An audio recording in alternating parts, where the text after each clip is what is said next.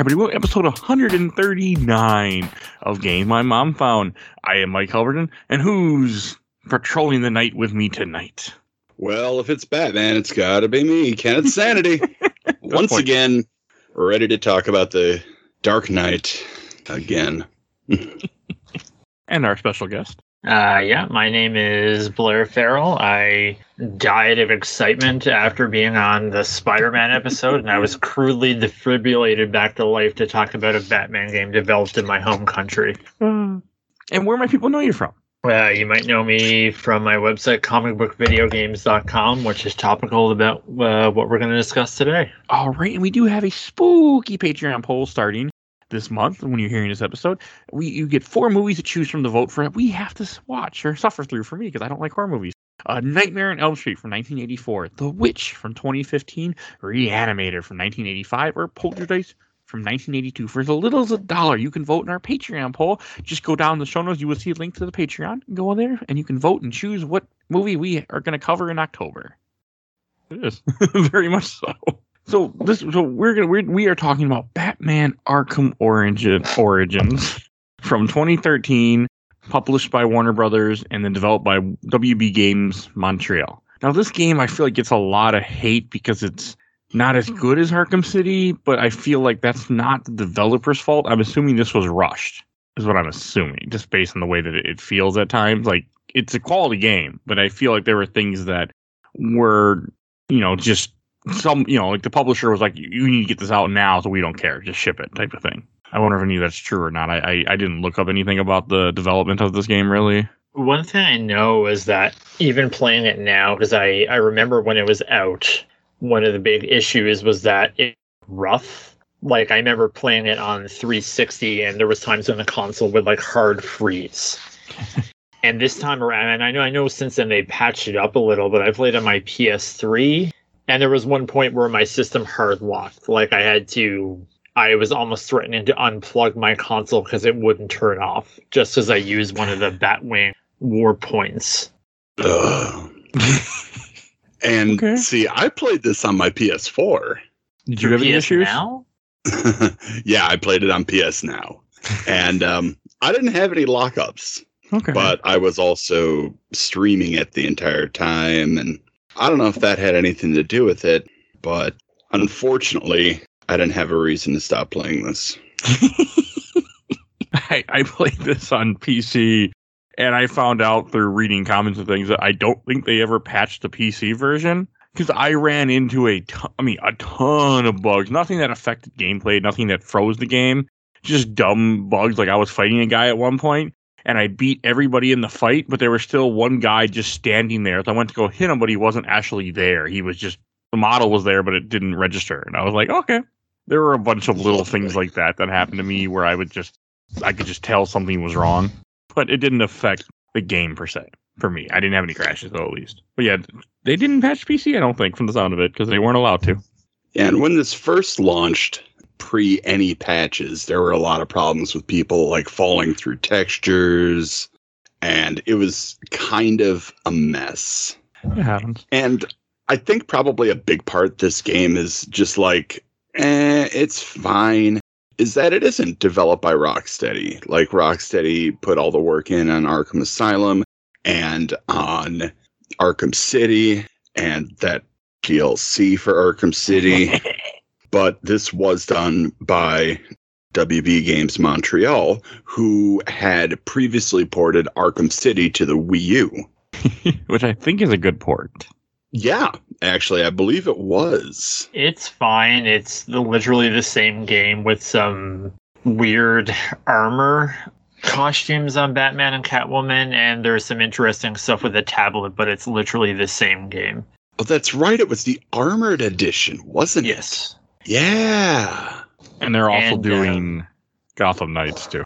And I'm not sure who's there now, but, the thing about, because for researching this episode, because I bought the Game Informer covers magazine for when this came out, because it came out, I think I'm going to say January or February. It was a long time before the game came out. And, the studio itself, I think they just had the Arkham Origins or the Arkham Asylum Wii U port under their belt.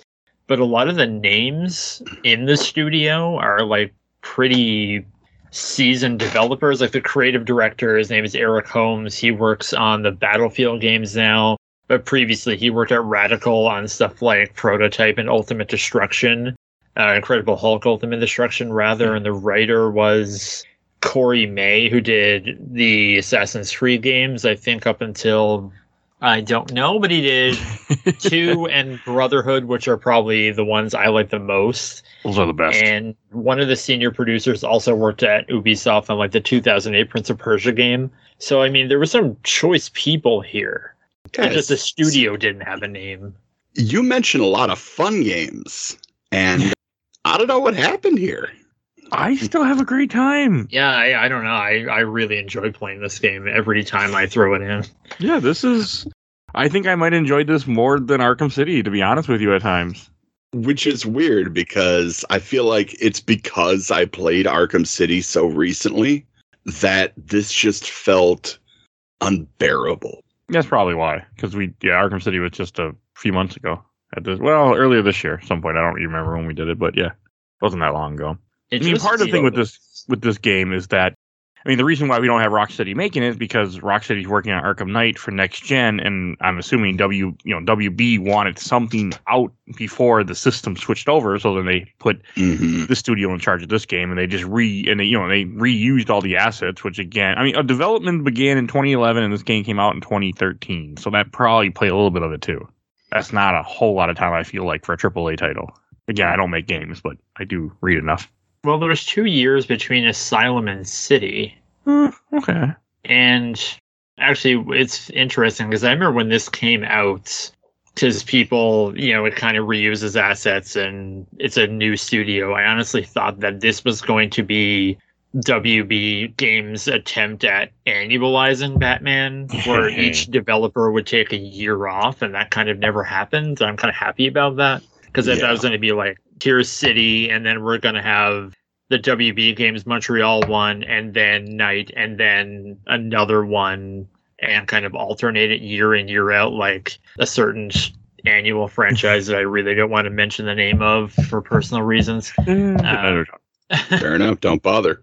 Yeah, I'm glad they didn't go that route, though, because it kind of felt like that, because at the same time that you had this game came out, I want to say even like the same month. Yeah, the same month that this came out, they also released Arkham Origins for PS Vita and 3DS.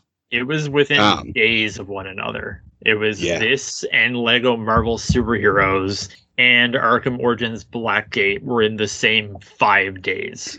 And they're all from the same publisher, actually. It is just fun. It's a better game than this. I think that game is more of a mess than this one. If you play the unpatched version, I played the 3DS version, which never got patched, which I started playing a long time ago and couldn't beat it because there's a game-breaking glitch in that game that never got fixed. And I finished it on 3DS and I played the 360 version, and both. My big problem with that game is that I hate Metroid-style games where the map just isn't strictly 2D, like you're reading a map and then to get to one section, you have to go through a vent that goes to another part of the map, and essentially made the map totally unreadable. And they tried to fix that for when they put it on consoles, but they didn't really fix it. So it was just clumsy to navigate. It's going to be on the show next. You're not next, but next Batman game we do. So with Origins, one thing I like the setting of this game, I should say, because the setting takes place. I think the story is the strongest point. I think the story, the setting, all that is the strongest point of this game, and it's why I enjoy it so much, is that you have it taking place Christmas Eve. You have it, the game starts off very quickly where you are in Blackgate Prison trying to stop a outbreak. Prison break is the word I should be using. And you have Black Mask that is trying to, is in there for some reason, and you fight Killer Croc you see Killer Croc for the first time, which is I think their first meeting. Mm-hmm. And he looks different than he does in the other Arkham games, but I'm fine with that. Like, it's an origin story, so, I'm cool with him not looking as buff as he did in the other ones. That didn't bother me. And I think the setting was probably my favorite part of it, because it gave me really heavy Batman Return vibes. Because, it takes place in the snow around Christmas, and it was just kind of cool. Yeah, like with this and Miles Morales, you kind of have like a 1-2 punch of Marvel DC Christmas games. I haven't played Miles Morales yet. I would wait until at least November. I'm waiting until I get a PS5, so. Fair enough. I'm just waiting. I have no rush. See you in November of 2022. So, that's one thing that grabs about the game. And I like the fact that this is a Batman Year 1 story also, which this is essentially Year 2, I should say. This is his second year he's in Batman. And I like that. I don't have a lot of experience with Batman Year 1 because I never read the comic. I did watch the animated movie Batman Year 1, which is pretty good from what I remember, but it's been a long time. So I was excited also to kind of see this early story of Batman, which I think takes place, is it 8 years before Arkham or something like that? Before Arkham Asylum? Yeah, 8 years before Arkham Asylum. Yeah. Which sounds about right. I like. I know people have complaints with that. Like, they had complaints with the fact that he meets all these villains in one day for the first time. I'm okay with that. Like, it's fine. I don't have a problem with that. Well, the framing device really makes that work. Yeah. Like, you have Black Mask hiring all of these assassins to collect a $50 million bounty on Batman's head. So it makes sense. Yeah, and I like that as a setting. I like the whole fact that, like, Black Mask puts this 50 million, bounty on. Is it 50 million? Yes. Oh, yeah. Okay, that's a lot of fucking money. Puts this huge bounty on him, which then attracts, 8 different assassins? Yep. Okay.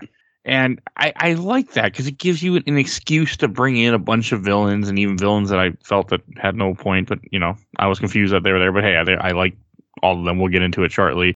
It's a cool concept. And I like the fact that you're fighting Killer Croc, which is one of the assassins right away as your first boss fight. And I was happy to say it wasn't a Bane fight. I didn't have to fight him just like I fought Bane in other games. I didn't have to do any of that. I just fought him. It was fun. And I liked it.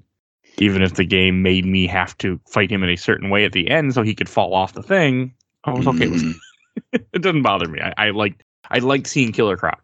I just like stories that have a Batman who isn't so sure of himself or is just who thinks has all the answers but is completely wrong. Because I feel like over the years, I guess people refer to it as Bat God, where he's just the normal guy, but he's actually the most powerful person in the room. So to see him like stumble and fall and fail at times and just be kind of rash and not as, I guess, refined as what you would see in Arkham Asylum, where he's, you're walking in the sewers and he's like, oh, it's Killer Croc is setting a trap for you. He's like, no, I'm setting a trap for him, or something like that. Or he's like, you're the bait. He's like, no, he's the bait. And I don't know, just that kind of cockiness in a sense. So it's just like see like a rougher Batman, and that's exemplified by Roger Craig Smith, who's kind of way different than what Kevin Conroy is. Yeah, so theoretically younger Batman. Yeah. With a different suit. Like, it's not as streamlined as the other bat suits. This one's still kind of bulky. He's got, more obvious armor in it because he's just starting out. He hasn't really gotten too involved with the whole Wayne Tech aspect of things. Which is nice. It's an interesting concept. I like the fact that he doesn't, with this being a prequel story, he doesn't have all the abilities that he's normally used to. I mean, they find a way to work into different gadgets, and I like the gadget that you get. And I also like there's one scene early on when he's trying to interrogate someone and he knocks him out too quickly. I like all that. That was cool to see. Yeah, but you brought up the interrogate function, which is one of my least favorite things in this game. It's better. It sucked in Arkham City. It sucks here. Except in here, you can't accidentally take out the guy. At least not on easy. Right. And not on normal either, because that's what I played it on.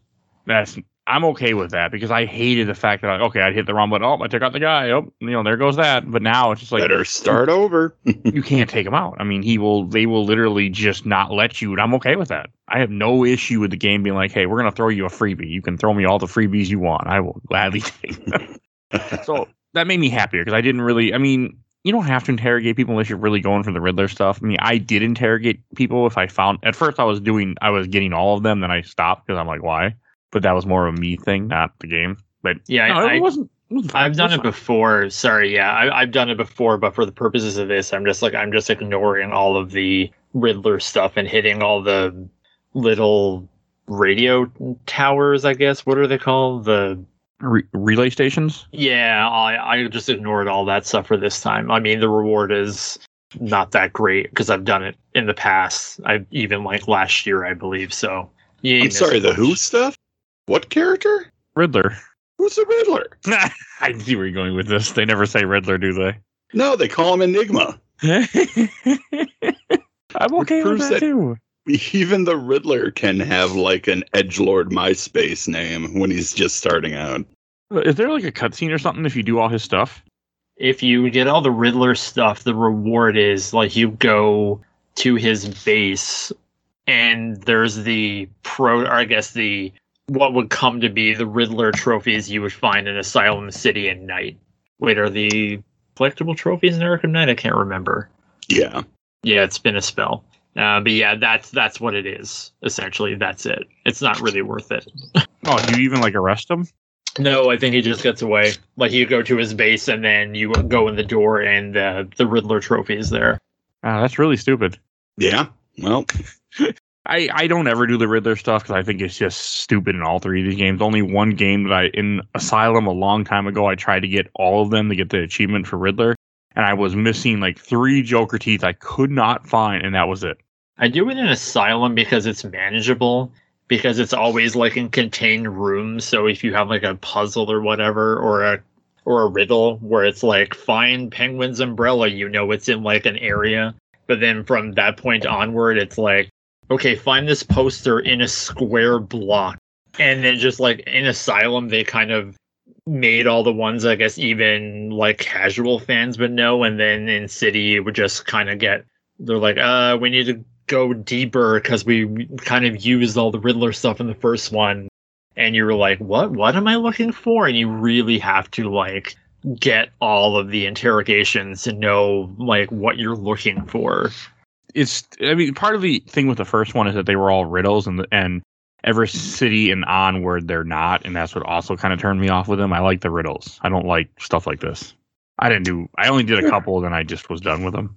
I did go for a bunch of the relay stations, because after you go and unlock a tower, which is what your fast travel is in this game, I would do that, and I would do the relay station. I only did it at first because I was trying to get enough experience to level up before I did the Deathstroke fight, because I was scared of the Deathstroke fight.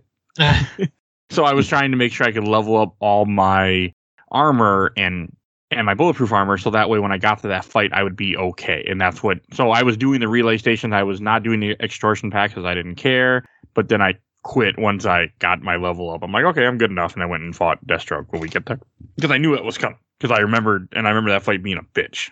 I think that might have been the most fun I had in the game. Oh, you should try it on New Game Plus, because the exclamation points aren't there, and you have to like watch for every tell. Ooh. No, yeah, it's brutal. That sounds actually kind of fun. Man, that means I gotta go beat this game? Ugh. Go through New Game Plus? Come on. Not happening to me. Not at all. But also, we should talk about the different... So the whole thing is, like we were saying, that you have this story where all these assassins are coming to kill Batman. They have one night to do it. And I think you have a good team of assassins that you do get. So you get Killer Croc, you get Bane, Copperhead, which is not the Copperhead you would know from the comics, because they changed the character, which I'm okay with. You get Shiva, which is a character I was not familiar with before this. Firefly, Deadshot, and I'm blanking on... don't forget the Electrocutioner. Oh, that's what I was blanking on. How can you blank on him? He's the Electrocutioner. I don't even know him from the comics. He was in the best boss fight in the game. And Deathstroke. Well, how the hell did I forget Deathstroke? I don't know. But yeah. So it's a cool concept. I love this concept. I love the idea that the assassins, the Electrocutioner is such a fucking joke, though. Oh, I don't know what you're talking about. He's the best boss fight. You punch him once and he's gone. Shut up. It's the best boss fight. Yeah, I like that stuff. It reminds me of the Mysterio boss fight in Spider-Man 2. Yep. God, I need to play those games someday. But there are some other cool characters in here as well. You see Penguin coming back without the Coke bottle monogram. or mono, Yeah. whatever. Monocle. That's what I was looking for. That was cool though. I mean, it was cool that they found a way to bring in stuff like you go to Penguin Ship. I actually like Penguin Ship a lot. I was amused early on. Like I took my time going there because I knew Deathstroke was waiting for me and I didn't want to fight Deathstroke. But I enjoyed it. Like I thought it was cool. Like it's cool going through the ship and you're going after Penguin. I think he already knows who Penguin is at this point, or Penguin knows who he is, if I remember correctly. He's an established presence in Gotham. Okay. And I enjoyed the whole thing with the two different women that work for Penguin, Tracy and Candy. Like, I don't know, it was amusing me. And like the fact like the Executioner shows up and like we were talking about, how it's a one-hit fight. You just punch him and that's the end of it. Stupid, but it was like 50 dudes at you. I mean, I enjoyed the combat too in this game. I think the combat is just fine. Mm. Well, I mean, it's built on what has come before, so you can't really go wrong. It's just like a refinement. That's my main problem. It builds on what came before. It feels so similar to Arkham City. It just feels like a long DLC for me. I can see where you're coming from. I didn't have that same feel, but then again, I think my gaming thing is different than most people in general. Well, I mean, I do get where you come from because it is very much the same style of combat. You just add a few new gadgets, really just the gauntlets midway through, near halfway through the game. Other than that, everything's almost exactly the same as City and Asylum, but I'm okay with that because it was just more of it. I think like in the context of when it came out, because when I think about like Assassin's Creed 1 came out in 2007, then 2 came out in 2009, and like I loved Assassin's Creed 2, and then I wanted more, and then I kind of got a monkey's paw wish where they put out one a year later, and that was Brotherhood, and Brotherhood was really good. And I was like, okay, well, I mean, as long as they kind of stick to this level of quality, it's fine. But then the next one came out and it was kind of diminishing returns. So like when this came out, yeah, it was using assets from Arkham City and a lot of the same combat, but there was only 2 Arkham games. So I was hungry for more Batman. Like I love those games. I remember I didn't get all the Riddler trophies in Arkham City when it came out, but before this came out, I think I bought the Game of the Year edition because I'm just like the idiot who will rebuy something if it has all the stuff there. I'm the same. And I really got into getting them. Like doing all the physical challenges was really fun. So yeah, I was totally down for another Batman game, even if it was, the quote unquote B team. If they would have kept going with it, I think it would have been worse. Like I said, where if they would have annualized it, but then Arkham Knight was 2015? Because it was announced in 2014, not long after this came out. So there was enough time there, and now we haven't had like a solo Batman game in how many years other than Arkham VR? It's been a while. Yeah, we're supposed to get next year. We're supposed to get the other one that Montreal's working on. Yeah, Gotham Knights and Suicide Squad I think are in the same year now, unless Suicide Squad gets delayed. Oh, it's going to get delayed. It's going to flop out of 2022. I bet money. We haven't seen anything about it really either, so yeah. Yeah. I agree with you on that one. I'm interested in it, especially with new movie that just recently came out. But the game, like the movie, makes the biggest mistake of all. They do not have Ron Funches as King Shark, like he is in the Harley Quinn cartoon. And I think that's just a mistake. I totally got mixed up there. I was like, what Batman movie came out? Did I miss something? I was wondering too. I was like, is there a new trailer for Gotham Knights or in Gamescom? I figured I would have heard about that. Just Suicide Squad, which is a good film. Okay. Like the whole thing with Electrocutioner, I thought. I mean, it is amusing that one of the guys that is there is just a joke, and they even talk. You can even hear people talking about him throughout the game. Like they'll be like, "Oh, Electrocutioner went to go fight Batman. Man, that guy doesn't even have any powers." Like you hear some jokes like that throughout from random people talking. And I like the fact that like Batman's like, oh, I should have tied him up because then he's gone when you come back into the room. Mm. That was, again, early Batman not, knowing he should, or, restrain people, I guess. But instead of just breaking all their bones. He didn't make that mistake with Deathstroke, though. No, so probably one of the best moments of this game, even though it's probably and I think it's one of the best boss fights in the Arkham series. Well, I could give it that. Yeah. the Deathstroke fight is great.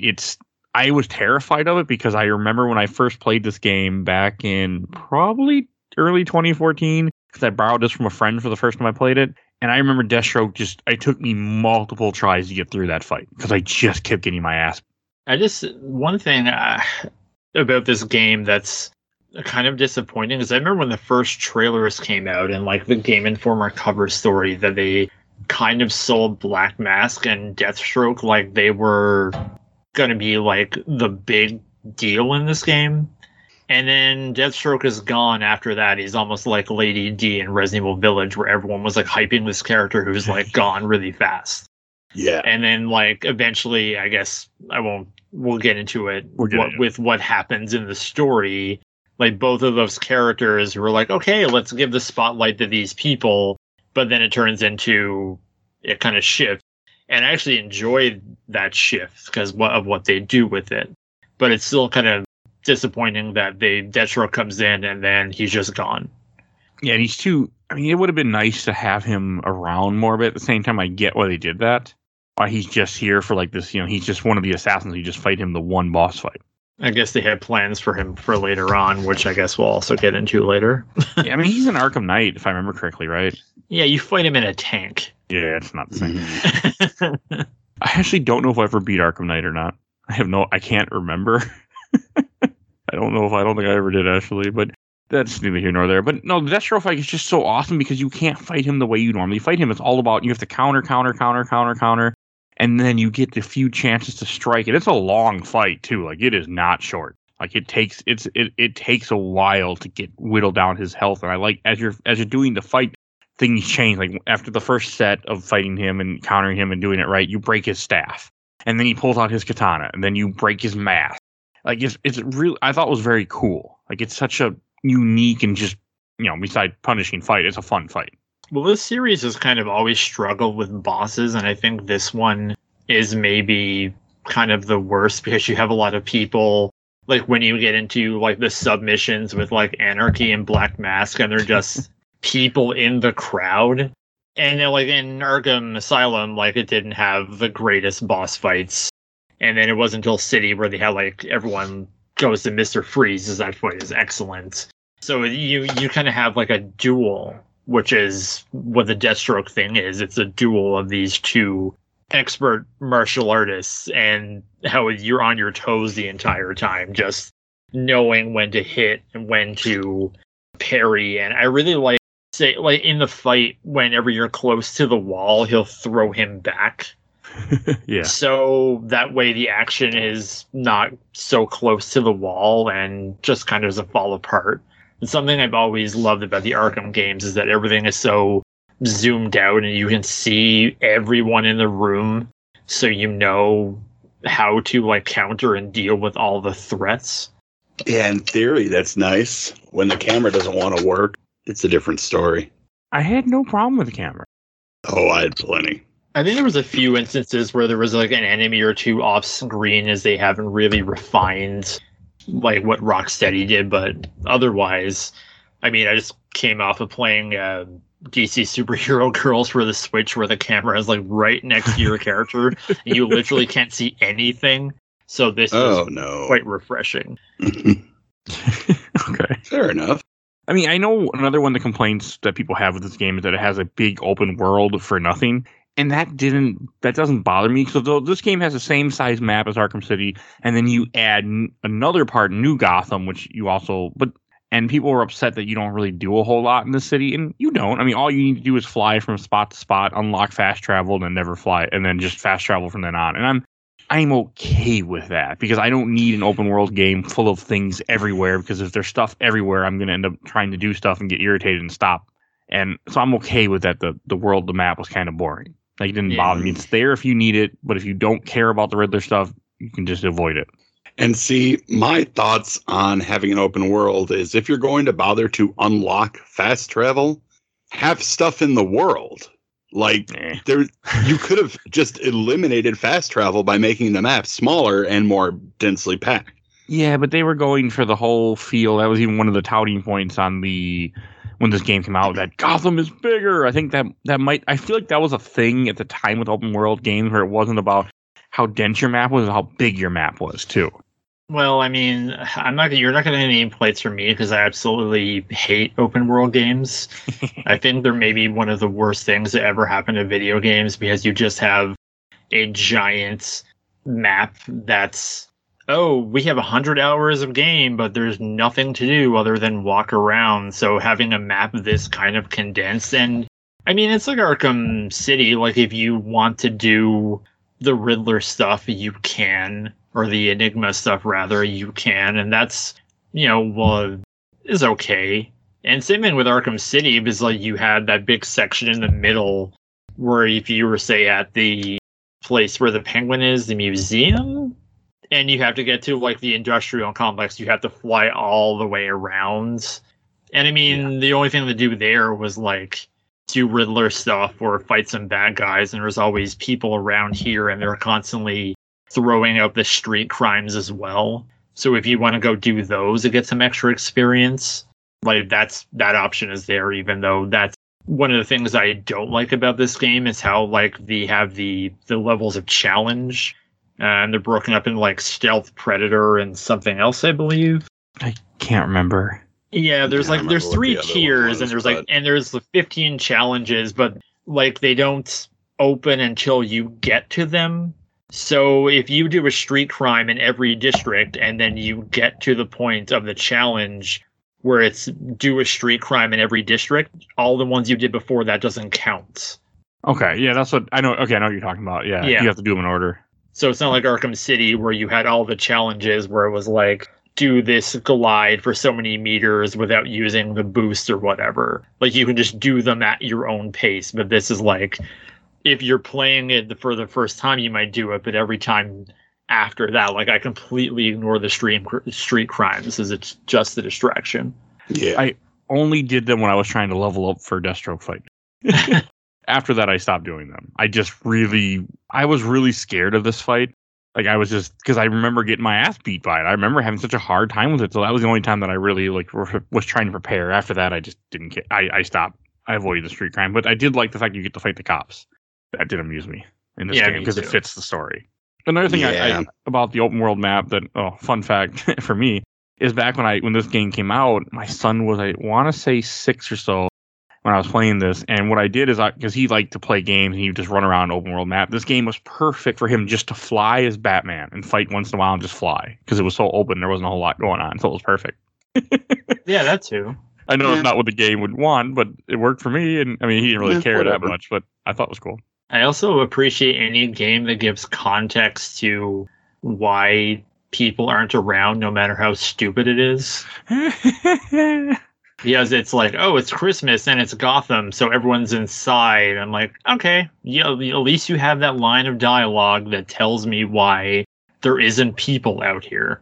And you have the radio saying there's a curfew all the time. So they do a good job of trying to establish that the reason why it's not and I know that was one of the complaints. I'm okay that it's not populated. I don't care that there's not a lot of people running. Like, I don't need just random civilians running around. I don't need to hear my mother's my sister. I don't need to hear that bullshit. Like, I'm okay with not being a lot of people. Someone got that reference out there. So, like, it didn't bother me. It didn't have that. I don't know. I kind of just like to have some, people walking around, Batman's flying through, and somebody just says, "Oh shit, it's the Bat." That'd just be kind of fun. Yeah, you kind of get that a lot. One thing I always love about these games is the villain flavor text or the bad guy flavor text. When you're just flying around and they're just having conversations like, "Hey, let's get a drink." It's like, "Yeah, this place is closed. Yeah, let's go knock over a liquor store." And even like some of the fights I didn't realize, it's like if you kill like 4 people and you're going to punch the last guy, they'll say something like, "I'm just going to give up crime now," and then just fall to the ground, which I always thought was really funny. You do kick a lot of ass in this game. And I was also a fan of how things open up, because after you finish the Deathstroke fight, you get the Anarchy side missions, which are completely pointless, but they open up. Is Anarchy in Arkham Knight? Maybe. Yeah. I remember nothing about Arkham Knight, but I thought All right, we'll find out. We're covering that in I don't remember. I know Azrael's in it, so I may just be getting it confused. Okay, next year with we're A playing it, names. we'll know. But the anarchy stuff, like I thought it was amusing this time. Like as I was playing, he's like, "Oh, I'm gonna blow up this bank and I'm gonna do this," and where people are just doing the 9 to 5 working, paying off their mortgages, stuff like that. And I was just kind of laughing at it. But I'm like, okay, I get where you're going from Mr. Anarchy, even though you're doing it wrong. I get it. Like it was fine. I mean, yes, it's a stupid side quest that the fights is nothing special, like you said. It's earlier. One of you guys did. It's a fight where you just fight a guy in a crowd. But I didn't have a problem with that because it was just more me being Batman and me leveling up and me getting achievements. So I was just enjoying myself. I had no problem with any of the side missions really. Yeah, they're not terribly long, which I like. They don't drag on. Like I think the Deadshot one might be just a detective sequence and then the Deadshot fight, and that's it. Yeah, it's really fast, but it was cool, and I like the fact that a couple of the assassins are not even the people you have to take out. You know, they're side missions at all. Well, only two, I think. Shiva and Deadshot are the only two that are optional. Mad Hatter. Well, he's not one of the assassins. Well, He's technically. He's not on the list of 8 assassins. Yeah. All right. Fair enough. But we can talk about Mad Hatter real fast. So when we were playing Arkham City, I kept remembering that there was a girl that got kidnapped that he was calling Alice, and it was this game that I was thinking of. Yeah. And I like that. I like the Mad Hatter seeing this. I like when the guys come and they're like, we want to play a game, and they're all like fizzing out because the masks aren't really working that well, and all that was really good, I felt. Yeah, Mad Hatter's always been one of the ones that I like. I enjoy Mad Hatter. Like, is he terribly threatening? No, but it's fun. Mad Hatter's a really good diversion. Anarchy ones are fun. The only thing that really, really made me upset about this game was the way they treated Alberto Falcone. Is he? Oh, that's the son, right? Yeah. Okay, you're talking that's about the son that Penguin's got tied up and he's crying the whole time. I mean, I think I'd be crying too, though. You don't treat Alberto Falcone like that. That's Holiday from The Long Halloween. All right. Oh no. Oh, okay. No wonder you're okay. Now I understand why you're upset. And I think the Mad Hatter stuff. It's, to me, all of these games and even the most recent Spider-Man, everyone always tries to capture that Scarecrow moment from Arkham Asylum. Can't. And that's like lightning in a bottle that you can't duplicate. No. Because I think that's what the Mad Hatter. No, not the Mad Hatter thing. It kind of has that feeling. It does have a little bit of like platformy levels where you're just kind of jumping across stuff. It's not the same as a Scarecrow. Like it doesn't have the same like 2.5D type environment, but it is the same idea of what they were going for. Yeah.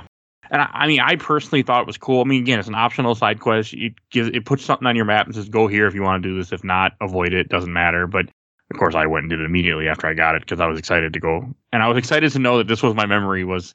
And I like that when he tells her it's gonna be okay. Like, oh yeah, that's haunting. But it fits Batman, especially a young Batman who's not realizing like all the trauma this girl just went through. She got kidnapped, dressed up in an Alice costume, and almost murdered. Like it. I just really like this whole Mad Hatter scene. It's not hard or anything. It's simple, but to me it was cool. And it's something like in comics they'll always try to, every so many issues, they'll just have like a line of dialogue where I was thinking of like Mark Waid's Daredevil, where every couple of issues he would just bring up like, oh yeah, when I was a kid this thing happened and now I'm like this. And I believe it's in like the Mad Hatter section where it's like, why are you like this? And then you kind of have like the flash of, is it here where they have like the flash of Crime Alley? Am I getting that wrong? Yes, there's a flash of it somewhere. I think it might be here. It's in here somewhere. There's a very quick little part of it when I forget. I think it's the Mad Hatter, but it's definitely in this game. Yeah, you don't have to do the whole origin of Batman. It's just like, here's the flash of the alley, and then you're the kid, and then let's move on. Yeah, it's very short, which I was okay with because I didn't need to see it again. Yeah. A fact that the movies would do well to understand that we don't need it every fucking time. Only every reboot. No! And then I also want to... You say that as if people aren't complaining that the MCU doesn't have an Uncle Ben moment yet, so... People are I'm glad that they don't have an Uncle Ben moment. I don't need it. We know he's dead. Move on. Yeah, and then you have there's always the people who will say otherwise. But yes, continue. One of the things that makes this game, I think, very special is the whole detective scenes. Like the first one you get where Black Mask has been murdered, and you're like, how did Black Mask get murdered if he's the one that hired me? Like that whole scene where you're, I mean, yes, one of the complaints is you're just, rewinding things, watching things. I don't care. The fact that you get to see Batman being a detective, I don't need multiple choice. I don't need, did I make the right choice? No, I just want to experience it the way, this brilliant detective is figuring out. I don't need the game. I don't need to be the one making the choice. It's so good though. Like that whole introduction of like everything with Black Mask where Cobblepot shows up. Like, oh, I think Cobblepot did it. No, he didn't do it. He was just here and someone else did it. Somebody broke through the window. Like, that's all. Somebody really was sitting in a chair and what's going on? Like, we talked about this during our Mask of the Phantasm episode too, that we just like detective Batman. And, we got it in that movie. And I think this is probably like the first time in the game where it felt like detective Batman. Because, in Arkham City, you figure out where the trajectory of Joker's bullet came from. And, he's in the church. This felt different, though. Yes, before, they would always try to incorporate that aspect of Batman persona into the games. But in Arkham Asylum, it was, Commissioner Gordon led the literal breadcrumb trail of tobacco to follow. And then in City, you have the League of Assassins member, you cut them and then you follow the blood trail. Yep. And this is, it's just fast forward and rewinding, but it's a simple gameplay element to kind of do this without being overly complicated, like, say, Batman and Robin were the PlayStation 1, where you have to actually find clues and be places at certain times and stuff like that. That doesn't sound fun. No, it's awful. And also, I don't know what you're talking about. That sounds amazing. And we can find out one day. And also the detective missions I thought were cool, that you get random little crimes you get to solve too throughout the game as side quests that you don't have to do, but are there if you want to do them. I thought that was cool too. There's one where like the Deadshot one is also to find him as the little detective thing where you see he shot a helicopter, then you follow the bullet and you find Deadshot because he tells you where to find him. And there were a couple, like one where some guy like killed somebody lit him on fire or something, or there was a fire, you had to go track that down. Like, it was cool that they were there. Like, I like the fact that I got to be Detective Batman for a bit. Yeah. And then they carried that into Night as well. So as much as people kind of dismiss this as kind of the black sheep because it's not Rocksteady, they do that again in Arkham Knight. Like, there's a whole scene where Barbara's in a car and she gets thrown from the car, and you kind of have to follow that breadcrumb trail, just like in this one. And in the Wii U version, you actually have to like have the tablet and move around in a physical space, kind of like you have to move it around instead of walking. It's kind of fun. Yeah, that's what I thought. I thought it had that like Zombie U mechanic. That's not a game I was expecting to hear about. It's a great game. I want to play it someday, but I don't want to play the Wii U version. So it's on modern consoles. Yeah, that's what I want to play someday. But without the fun. So I don't know why you'd bother. Because I don't like the Wii U. You monster. 2-hour battery life tablet. That's why you play with the cord plugged in. On this podcast. And then you go another thing that, because I really need to watch Batman Year One again, but the fact that you get to go to the GCPD in this game, you have to break in and you just are taking out tons of SWAT, and they do make comments constantly how corrupted they are there, and you can see, because you hear conversations where they're like, all right, if we get the bat, we get that bounty. Fuck the Black Mask, we'll get it if we can get him. Like, I mean, here they're working with criminals. Like, it's good. One of the cops is the most wanted. He's in the most wanted list. You never get Brendan, though. I was surprised. I thought he'd be a boss fight in this game. I thought you do at the end. Maybe I didn't, but maybe I just didn't do something like a side quest or something. Or maybe I just wasn't paying attention, because he might be in the end and I just wasn't paying attention. Because I remember hearing his voice. They talk about him near the end of the game, but I think it might be during the Firefly mission. Okay. Oh, yeah, I think so. I think you're right, too. And like another thing I thought was really cool is that you meet Barbara for the first time, and she's not apprehensive of Batman. She's trying to help him and be like, and I thought that was cool. Like, I liked the whole fact that she gives him a tip, like, hey, you got to go downstairs and get this. And, that was cool to me, because we know where it's going. Yeah. You're just having flashbacks of her sleeping with him, huh? That was a problem for you? It was a problem. But they don't do that in this series, do they? Because no. Because her and Tim Drake get married at the end of Arkham Knights, I believe. I feel like yes. I feel because like there's the WB Games Montreal. They did the Batgirl expansion for Arkham Knights, where you are Batgirl and she's teaming up with Tim Drake, which was like one of the best parts of DLC for that game. Which we will be doing someday in a mini. Yeah, once we ever get there. But I don't know. I just like making the Killing joke to Kenneth. I know he hates that part. I do. You'd be hard pressed to find someone who likes it. You have someone right here that has no problem with that movie. So, boo this man. Boo! I like that entire movie. I think it's great. And I have no problem with the extra stuff. But that's neither here nor there. We'll get there someday when I do an episode about that movie. Sure. But so just like I like the whole GCPD. I enjoyed meeting Barbara. I enjoy him seeing people for the first time. Yes, I know. Like one of the complaints was he shouldn't be meeting all these people in one night, all one event. Like sometimes life can happen that way, and two, it's a comic book game. Like who cares? Yeah. I mean, why are you? And again, it's Christmas Eve. There's a $50 million bounty on him. Like it gives enough reasoning and context that these things are happening and why Batman is doing what he's doing, because he even says the bounty on me is going to attract these people that are then going to then kill innocents to get me, which we see with Firefly later in the game. So I'm completely okay with that concept. I'm completely okay with what goes on. I like the fact that he meets Barbara and so many characters for the first time. You see his interaction with Gordon where they're not friends yet. They're enemies, kind of. Like he's like, I got to bring you in. And I like all that. I think all that is very well done. I didn't realize that was ever considered a problem with this game. I thought it was all done pretty organically. Like it all makes sense within the story. Even Barbara being on your side, because I don't know how old she is. Maybe teenager, early or late teens, early in college. Teenager. Like she would be that idealistic person who would say, "No, this guy is doing better than the police," and Jim Gordon being this, by the books cop would have that clash with his daughter. So I like that as well. And then by the end, he's like, "Oh, my daughter was right all along."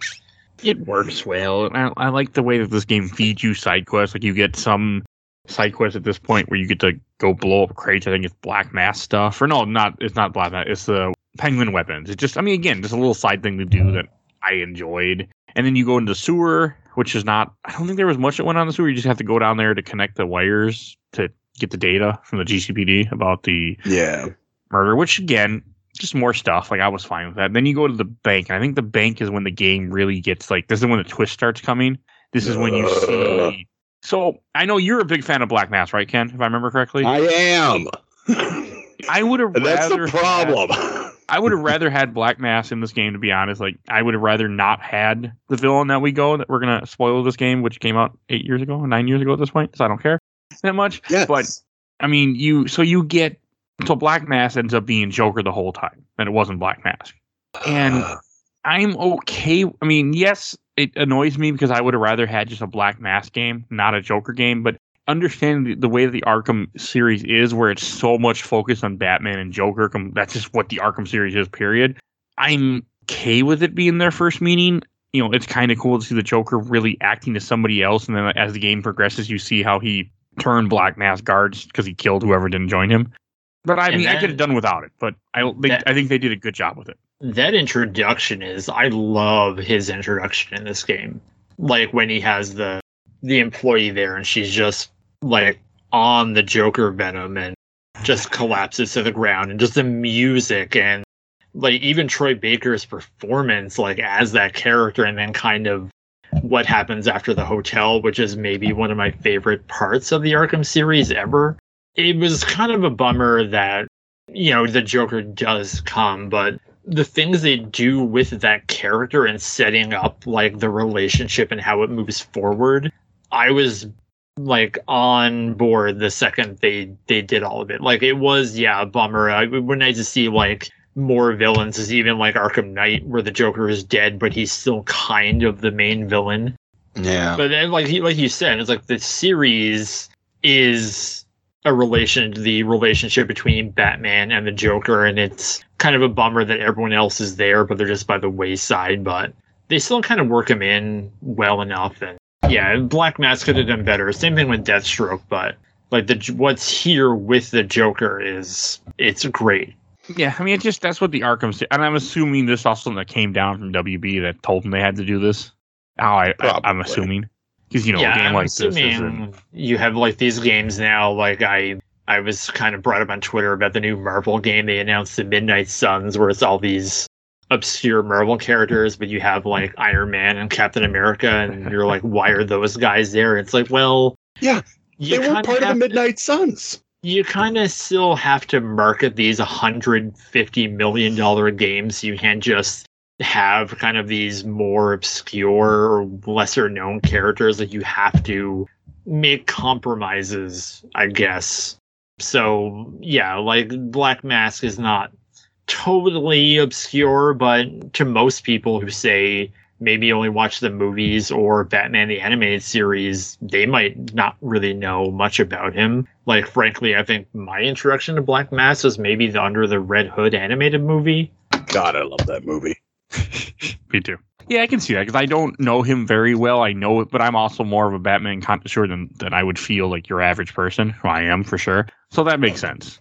He's not a big marketable villain as Joker is, but I don't remember. I'm assuming they didn't advertise the twist, but still, I mean, nope. Word of mouth would have got out. Yeah, the first time they ever mentioned like all the marketing and the trailers was Deathstroke. That like the first trailer was Batman versus Deathstroke, and it ended with the pre-order now plays Deathstroke nonsense that all these trailers have now. I think like the first instance is when they say Black Mask is dead. You go to his house and you find out it's some person named the Joker, and that's the first time you heard of it. And to me, I was like, oh, maybe they're just going to mention it and then just move on. But then they kind of just keep going. Yeah. Also, the other thing is that, like, I'm not a fan of what they did, like having the Joker here. This is the third game in the series with the Joker. And I wish they would have just kept it Black Mask. But I will agree, I like what they did with him. But I don't know, I'm tired of the Joker in Batman games. No, it makes sense. I mean, also as big Batman fans as we are, I think we like to see other of his rogues gallery where when you're trying to market something big, you got to put the Joker in it because the average person knows who the Joker is. Hell, the fucking dumbasses, they go, "Oh, I'm Joker and she's my Harley Quinn," not having any idea how dumb they are. But so I get that's the idea with Joker. And I don't want to go there. I just he's more of a villain that's very much in the mindset of the average Joe, where we're not the average Joes when it comes to Batman. Yeah. There's a lot of good stuff that's just left on the floor. Even with the villains in this game, they could have done more with. Yeah. Speaking of villains, I want to talk about when you go to like the Foundry. I think this is another really good scene too. Everything with the Foundry, you go through there, and then eventually you end up, I forget why you're there exactly, but you end up running into Copperhead. Fucking steel mill. God. I know it's a repeat from Arkham City, but I'm okay with it in this game because I really like the Copperhead part. The Copperhead, yeah. Copperhead's pretty cool. I also like the fact that it's not the Copperhead, because in the comics, Copperhead, they even make that comment in here. They're like, in my database, it says it's a male. Yeah.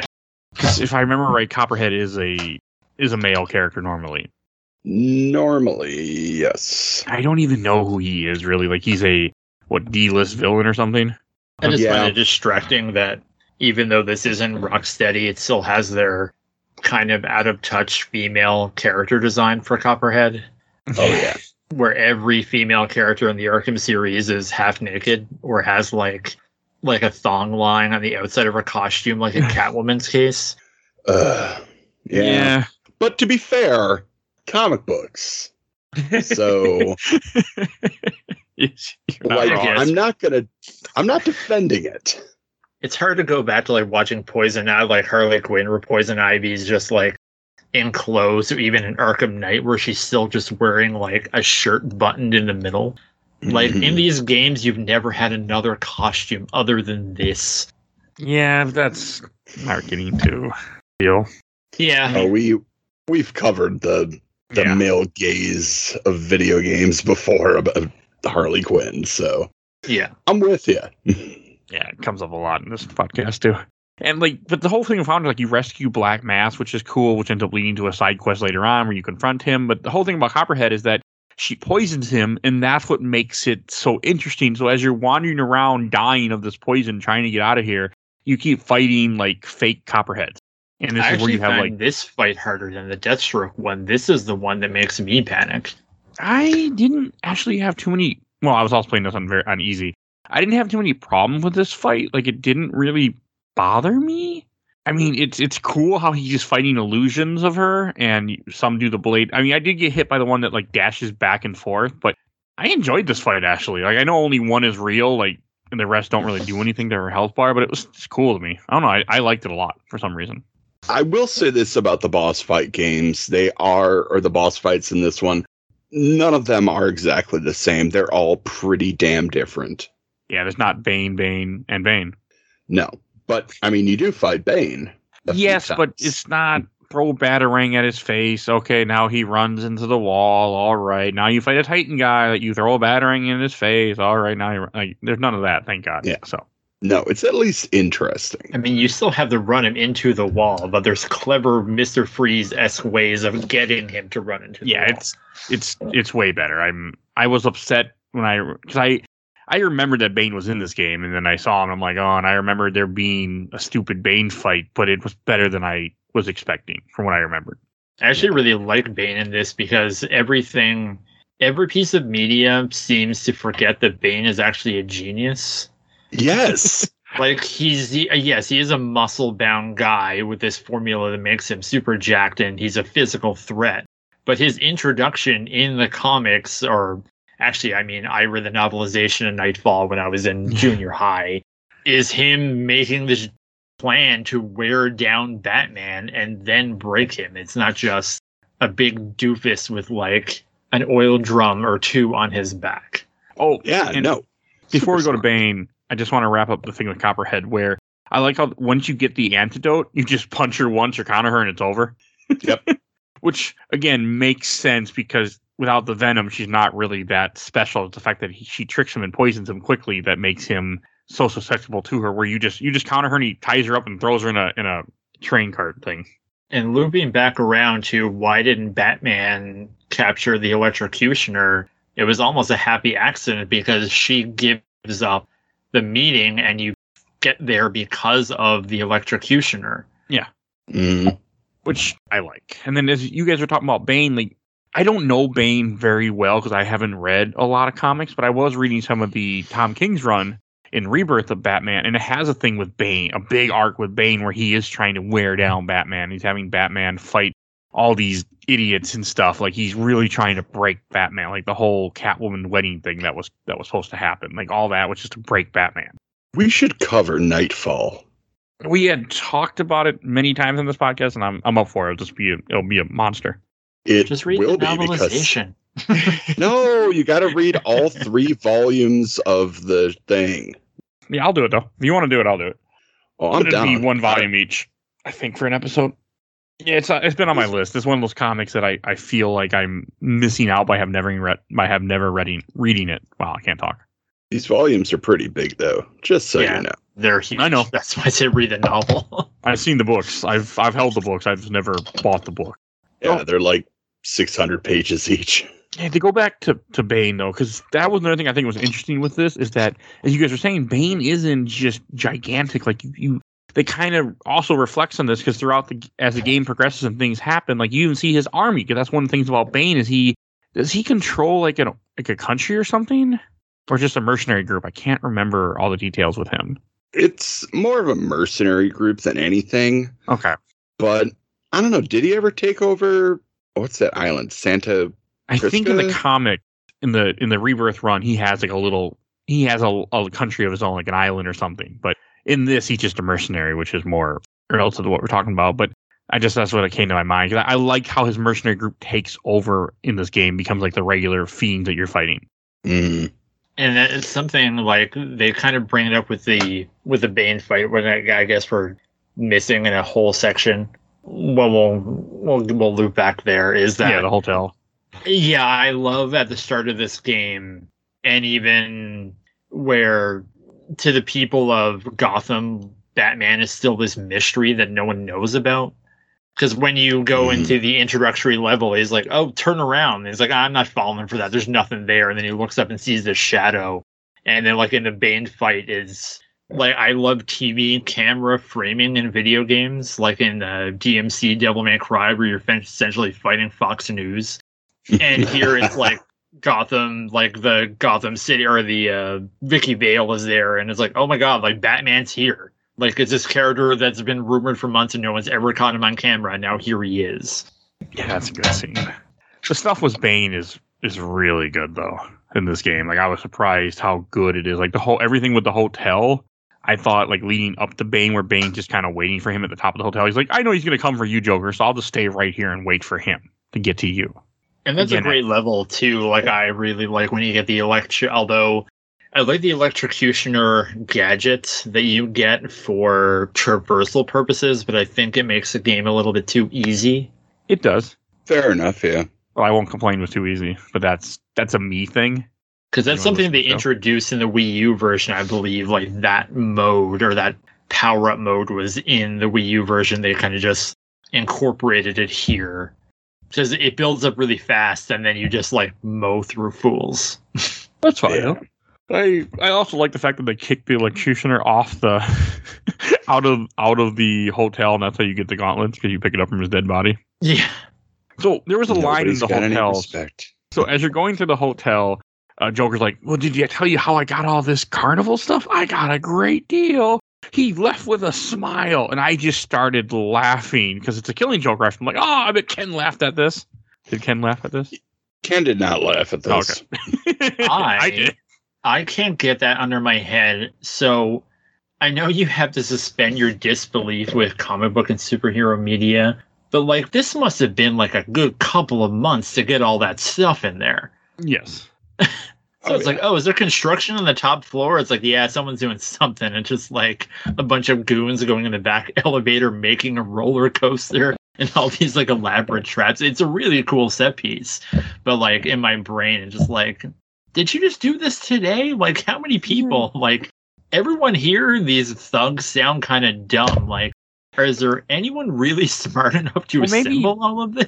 Maybe Black Mask. And where did you get the permits?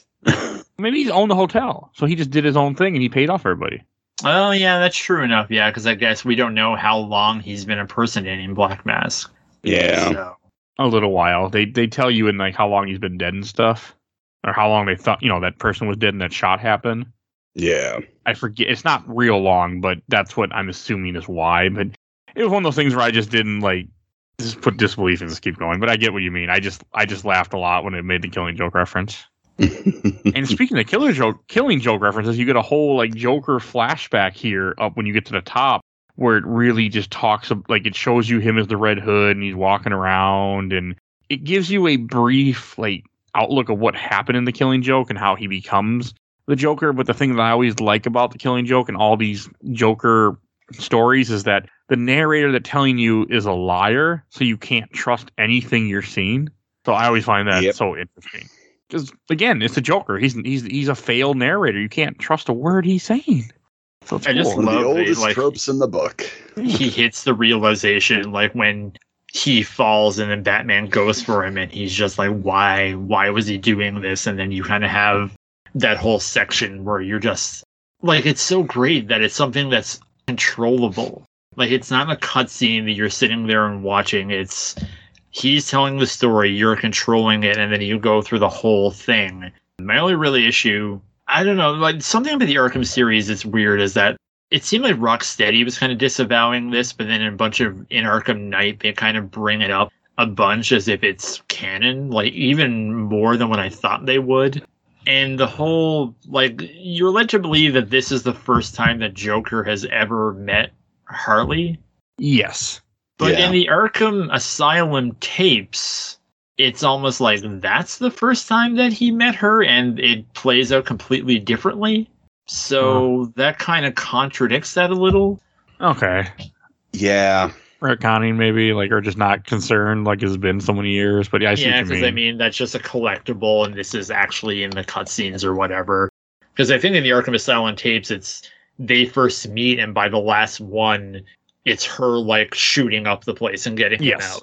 Yeah, she goes crazy. He turns her. Okay, I see what you mean. I mean, I had no problem with the Harleen Quinzel stuff, but I had forgotten all about the tapes that were even in this game because it's been a while. So, okay, I see what you mean, though. Yeah. And then is after you do all this, where you fight Bane and the people see him on the TV, you go to Bane's headquarters, I put in here, which I don't even remember what that was exactly.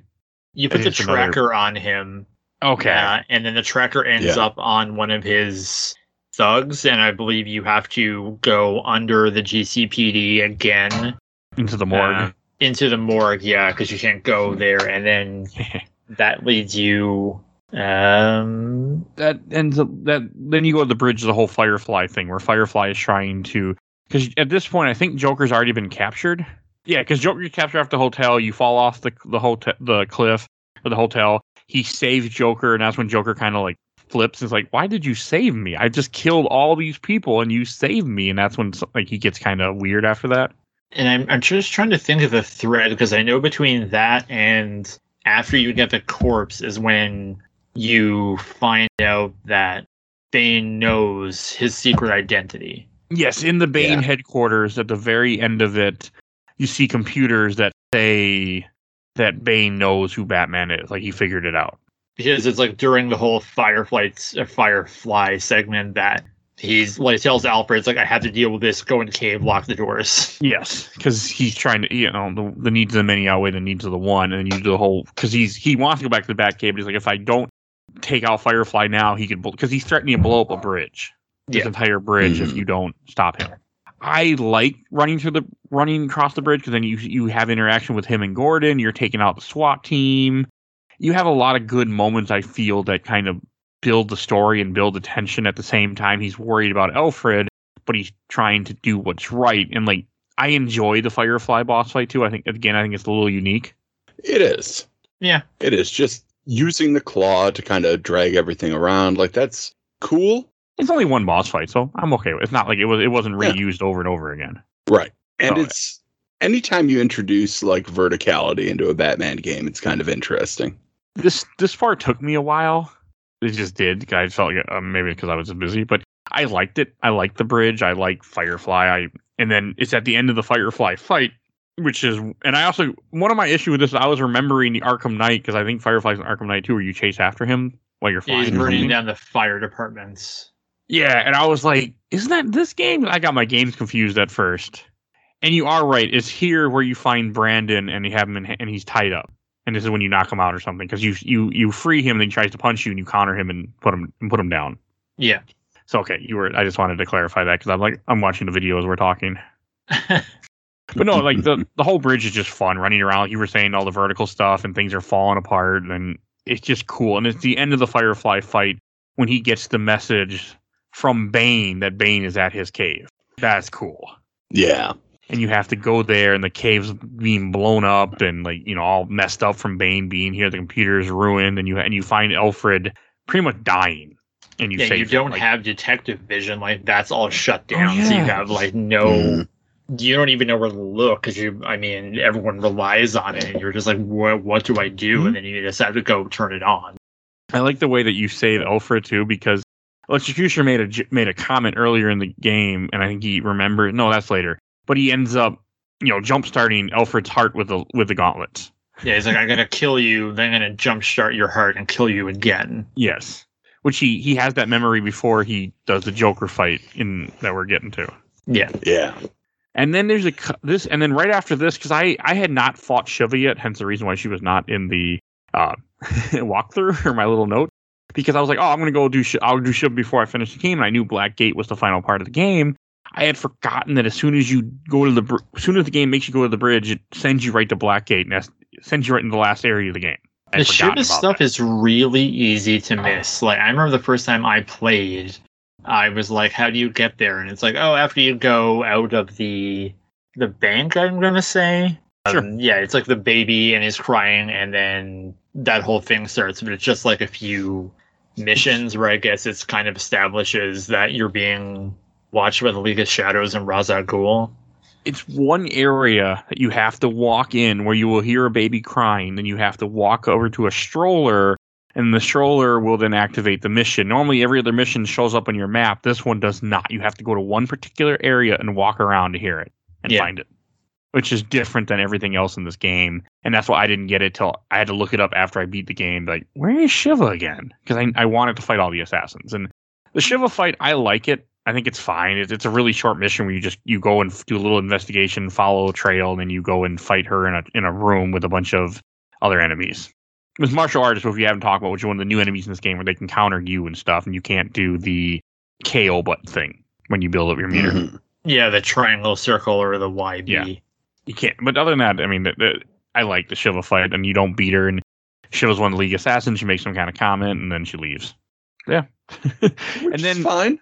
like the whole Blackgate thing, I thought that was a really cool, like, just when you get to Blackgate, everything's gone to hell. There's officers tied up and, dead all over the place. Like, it is a really cool scene, I felt, like, leading up to it. And the whole thing with Joker, where his plan is he has you fight Bane, but he hooks himself up to a electric chair. And he's like, one of us is going to die. That was good. Yeah, you either have to kill Bane or Bane's heartbeat is going to charge the chair and kill the Joker. Yeah. And before that, because I don't think that's something we touched on, is that the relationship between Bruce and Alfred in this is really great. Yes. Yes. We have not either. Because he's like, especially like the big fight they have where he's just like, I am the reason why criminals breathe a sigh of relief when the sun is up. And then once you kind of kickstart his heart, I guess, he kind of realizes it's like, exactly, it's like, I don't really like what you're doing, but I understand why you need to do it and why the city needs you. And then it's kind of the revelation to him that, the city just doesn't need me, it needs you and Gordon and the three of us working together to kind of get through this. Like, I can't just do it on my own. Which is a great realization for Batman, too. Yeah. Which is what makes this game better. I'm a big fan of everything kind of in Blackgate. Like, I enjoyed it. Like, I actually enjoyed the Bane fight, even though I was like, I don't want to fight Bane again. But it made it work, and then he becomes Super Bane, which I actually like Super Bane. Yeah, it's very much like the Mr. Freeze fight where you have to do like the different takedowns that you can't just sneak up on him or hide in the vents because he'll know. It's like, oh, you're in there, and he'll pull you out. Except on easy. Yeah. Oh. On easy, you can just do the smoked pellets and just silent take down each time. And it's funny because like Alfred mentions like, if you don't do it fast enough, he's going to become too strong. But I don't know if there's an invisible time limit because there isn't one on screen. No, I don't think there is one because I was taking my time and nothing happened. Maybe there is one, but I'm in my game opinion there isn't one. They didn't put it in there. Not that he would kill himself. That the venom would be too much for him and he would die. Yes, I think it's like once it kicks in too much, like you won't be able to beat him. Yeah. I liked it though. I mean, you have to like grab him, then run him into like electrical currents, and then I like the fact that because of that, because he went Super Bane, he loses his memory and forgets that Bruce is Batman. That's a bit of a Deus Ex Machina that I know, really care for. I'm okay with it. I would kind rather of something that they have to do because he doesn't know in the other games. Yeah. It's the same thing they've done with, what's his name? Hugo Strange. Hugo Strange has figured out that Batman is Bruce Wayne so many times, and every time he loses his memory. Comic books. More wine and heavy gravy? It was still, I think it was a good final boss fight, and then you have like the little, what I wrote down as Joker epilogue, where you just arrest Joker pretty much, and like they just fight really quickly. Or you massacre Joker. Oh yeah, you beat down him. Okay, that was cool.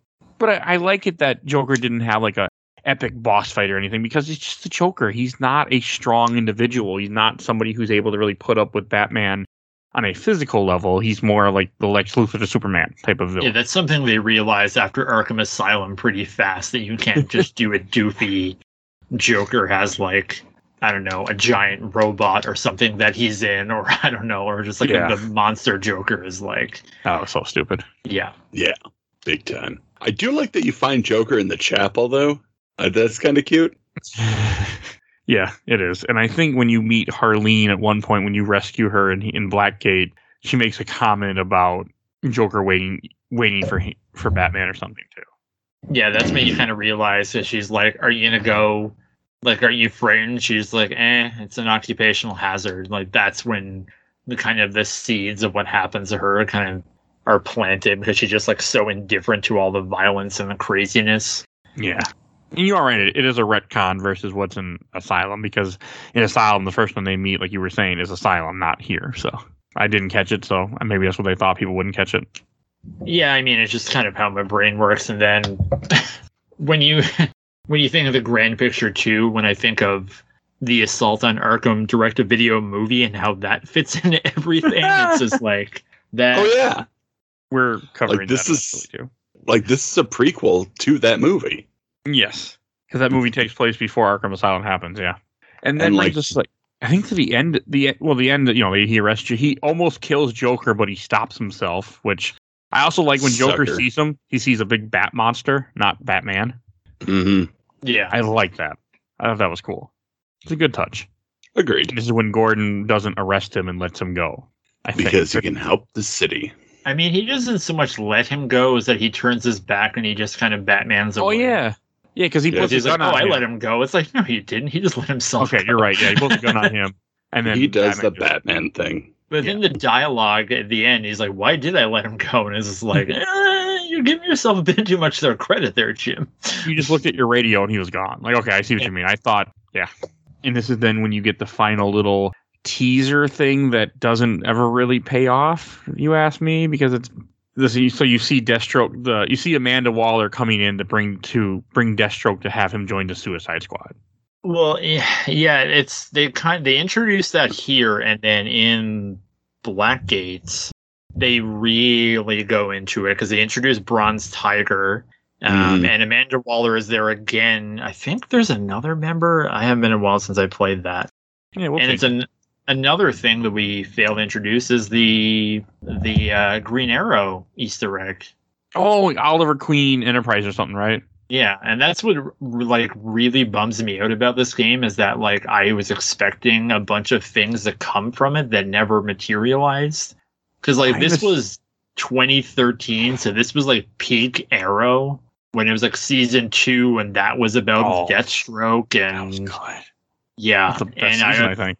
Thought they were gonna do like I even wrote. I was like, man, I would have loved to seen a Green Arrow game where it's like let's just ape all of this. And then do flashbacks that are like the 2013 Tomb Raider game where you're on the island learning how to do things. I feel like they had planned, but because this game was so poorly received and it didn't sell to what they wanted to, they just didn't do it. And it's also, I mean, one of the things about this is that like this is the kind of era of what is Rocksteady doing and what's happening with Batman rumor mill. Because I remember before this came out, I remember reading somewhere where the next game was going to be a Silver Age story about Batman's first encounter with the Joker. And that's just kind of what this is. And then the next year's After Night, it was, there's going to be a Suicide Squad game that I think Jeff Johns teased. And then there was the Damian Wayne game, and then there was other things that like never happened until like last year when they finally announced. So maybe there was something, and maybe it just didn't come together. I don't know. I am fine with not getting a Damian Wayne game. I knew you'd say that. Yeah, you don't like the little punk, right? He's a punk. I feel like your biggest problem with this game, Kenneth, was there was no Two-Face. You're right. There was no Two-Face, and that's then we wouldn't have gotten excusable. But then we would have got two guns, bitch. You know? Yeah, but we're not going to do that anymore because he never says it again. And we're going to do it every time. So, any last thing to say before I go on to questions, comments, or memories? Okay. Other than that, the Batman Assault on Arkham movie actually takes place in the Arkham video game universe. So, I mean, yeah, the setup with Amanda Waller is kind of a thing that does go somewhere. Oh, and I should say before we go into that, I just remembered that I did not say, is one, there's I Am the Night mode, which you have to beat this game without dying once, which I would never do and never bother to try. Yeah, I've never tried it either. And the other thing is a challenge mode, which we don't really need to talk about, but they're challenge maps. Ooh. Yeah, I don't do them. I don't care about them, but they're there. Oh, actually, yes, I have something. I totally forgot because I was going to try this to see if it was actually still available. But apparently it's not. It's the multiplayer. This game had multiplayer. Yes. Where you had Josh Keaton voicing Dick Grayson as Robin, and you played as like villains. I never tried it because I'm not a big multiplayer person. This was like that era where everything like had every game had to have multiplayer because they didn't want people trading it in whether it needed it or not. Like I remember like the Tomb Raider reboot had multiplayer. And like The Last of Us, although I heard The Last of Us multiplayer was really good, and then this also had it. And when the Wii U version came out, it lost the multiplayer. Like they just at the last minute, it was like it's just the single player game, which is I'm really not missing much. No. And it was cool that they had forgive me, I can't remember the name of the actress's name from Justice League doing the voice of Amanda Waller. Okay, I don't know who it was either. Harvey Bullock is in it for like 5 seconds, and they get that voice actor, and it's like, oh, that's cool, but why not more Harvey Bullock? Yeah, everybody needs more Bullock. I'm okay without having him. So how dare you? You know how I feel about him at this point. Yeah, I don't like that I character. Still say how dare you? So he was good in Gotham, though. Yeah, what I remember. It's been a while since I watched Gotham. All right, so I'm going to go to questions, comments, or memories. I did get a decent amount actually for this. So yeah, this game has a cult following now. I will say. Yeah. First one from I watched the entire Overload Super Replay group. From Isaiah Bailey. This game bricked my PS3 because of the multitude of bugs and glitches. Sorry. And from Andrew Craig, trying to wrangle and organize a group for the multiplayer trophies was one of the hardest gaming sessions I've ever had, especially in the archaic PS3 chat system where all we had is to type responses. It certainly didn't help that the netcode was so poor. It took us 2 hours to get in a lobby together. Easily one of the hardest platinums I've ever gotten. I'm closing in on 250. Wow. Yeah, I would never. I did go for online achievements back in the 360 era. I went and played the first Prey, and I remember I found someone in the group, and we did that. But yeah, never again. From Dwayne Laughlin, definitely underrated. There are some misses. The world design is a bit goofy, and the payoff for collecting the Riddler pack / trophies, whatever it is super underwhelming. But I think it has some of the more colorful set pieces in that hotel ascension sequence, and some interesting attempts to freshen up the visuals for the series. It also has probably best boss fights in the series with Deathstroke. I think it gets a bad rep because it didn't continue where Arkham City ended.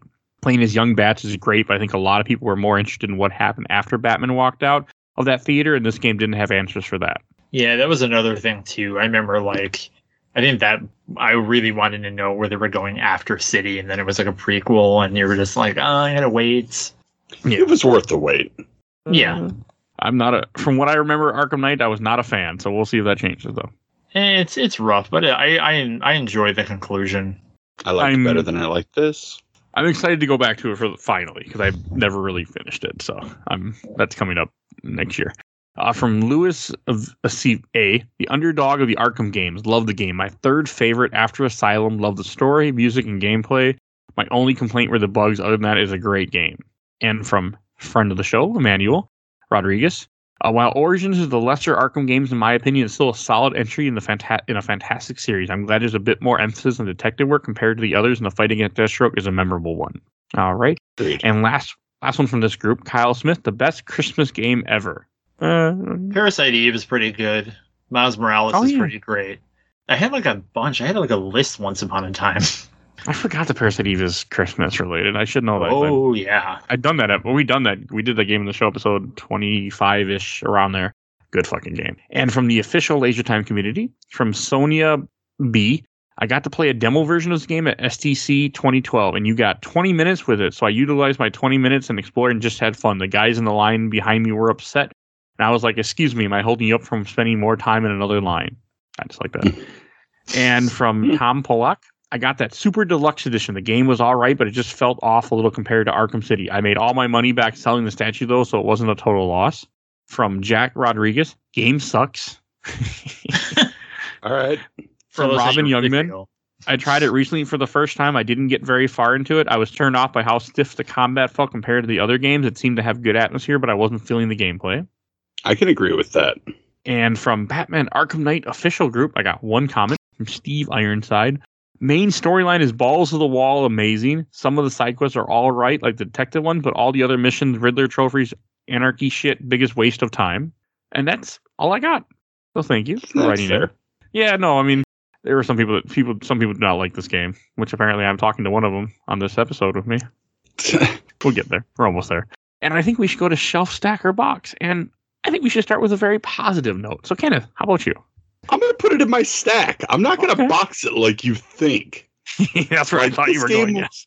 This game was fine. Like, it felt like more of Arkham City, which, yes, it's disappointing to me. But if you like Arkham City, you're probably going to enjoy this game as long as you can play the patched version. Yeah. It's fine. It's just fine for me. Okay. How about you, Blair? I just had to check my shelf because I have 2 copies on it. I thought I had the Wii U version, but I think I sold it or gave it to someone. I put it on the shelf. I really enjoyed this game. I was always a fan. I know like a lot of people didn't like it when it came out, but I enjoyed the story and I always go back to it. Like around the holidays, it's just a great Christmas game. Like you have this and a bunch of Batman Returns games, so there's a lot of great Batman games, and it's just like it's a lot of recycled stuff from City, like the settings and the combat and even the gadgets. Like the only really new one, I guess, is like the glue grenade is just the ice bombs from City, and the Destro Claws. I never brought up the Destro Claw. How it makes Predator sequence super easy. You can just like shoot people up on the gargoyles. I didn't want to talk about the Deathstroke Claw because I had a better time of it in the Far Cry games. Yeah, I never actually played any of those, but it's pretty much the same mechanic from Far Cry. Okay. 3. Yeah, but I mean, for the time, it was okay because I mean, there was a young series. There was only 2 of these, so yes, it's more of that. But you know, it's more of a good thing. So I don't know. It never really bothered me. Okay. And I'll go last. This is also going to go on the shelf. So we've been covering the Arkham games, I've talked about how much I liked Origins, but I couldn't remember Origins. And then we went back and played it for the show this past week. I still had a great time with it. I still really like this game. I mean, the way I look at it is Arkham City and Arkham Asylum are like a great filet mignon steak. And this is just a steak. I mean, not as good, but it's still a very good game. And yes, there are some stupid glitches that on the PC version that did not get patched, which were stupid. But you know what? That's not Montreal's fault when WB says we're not spending more money on this thing. That's fine. Like I still had a great time playing the game. I really enjoyed it. Even if yes, some stuff doesn't really matter in the grand scheme of things. It's a prequel story. It doesn't always happen. I'm so glad that we got to play it, and I'm so glad it exists. And I will always tell people that I think I like this game more than Asylum now since we've gone back to them. I might even like this game more than Arkham City, to be honest. I really like Arkham Origins. I just think it's kind of a bummer how like they did a Return to Arkham set and this one wasn't included, and like if you did play it on PlayStation, you have to stream it via PS Now. And on Xbox One, it's backwards compatible, but you have to have the disc. Yeah, I feel like WB just got mad because it didn't sell what they expected and what they wanted, so they just shit on this game because of that. Yeah, I mean, I still think if they put it on Switch, it'd probably still sell 1 million. So, wait, no, it's a good. I mean, it didn't rate as good as I think they were expecting. It didn't sell the way they expected. So they just, I think WB is a lot to blame for just shitting on this thing. Yeah, there was no like of the year edition or whatever because they put out the Cold Heart DLC. And that's still, I guess you have to have it. Like, it wasn't like with Asylum and City where they put out like the Game of the Year editions where it kind of packaged everything into one like set. Even though the Arkham City one had the terrible box art with all the quotes on it. It also never goes on sale. As a guy who's been waiting for it for over a year now, or close to a year, sitting there watching on Steam, it has never gone on sale since I've been following it. Oh wow! And I've gotten the other stuff on sale. Like I bought it for $5 on PS3 a couple of years ago. That's what I want to pay. Like it's $10 on Steam, and that's where I bought the copy of this. and I really want to play because I want to do a mini episode DLC on it in the future, probably all three of us again. But I'm just waiting for a sale, and it won't go on sale, and it's frustrating me. And like the other stuff for Arkham Knight went on sale. I went and bought Arkham Knight on Steam so I could have the package. I had it for free on Epic, but I didn't. I wanted the DLC, so I had to buy it on there. Even that went on sale, but this has never went on sale. Is the Arkham Knight PC version stable now? Because speaking of Batman and PC, I remember when Arkham Knight came out, like they had to take it off the store for like a month or two. I hope so, since I own it. I don't. I think they did finally stabilize it. Like it took months, but they got it. Okay. Do you have a PS5? No. Okay. No. Because I know it's free in air quotes if you have like PlayStation Plus. I have a PS4, but I have no interest in it. Except I do want an Xbox Series X because my Xbox One broke. But that's more of I just want an Xbox because I don't have one anymore, and I have a ton of Xbox games. So that's more of that than that. All right, and I also want to mention I want to tell us what we're going to be talking about next week. So we go from playing this amazing game to talking about another amazing game. We're talking about Soul Blazer for Super Nintendo. Because I like going back and playing games from my childhood on this show. So that's why we're doing that. Most people don't know what Soul Blazer is, but it's a good little action game. So you will hear about it next week if you tune in. And Blair, where can people find you at? You can find me on Twitter at Blarcade. You can also visit comicbookvideogames.com, where you can find all of my work and links to my books, including the recently re-released Web of Spider-Man Games Turbo Edition, which is very inexpensive on the Amazon Kindle store, with a great new cover by Rusty Shackles and a new edit from my trusted friend. I think it's great, and check it out. All right, and you will see a link in the show notes to it. So, and as I said at the top of the show, we have a Patreon going on right now, and because of if we're getting into October, we are starting our spooky Patreon. So as little as $1, you can go on to our Patreon site. You will see a link in the show notes. The Game My Mom Found Patreon, and you can vote.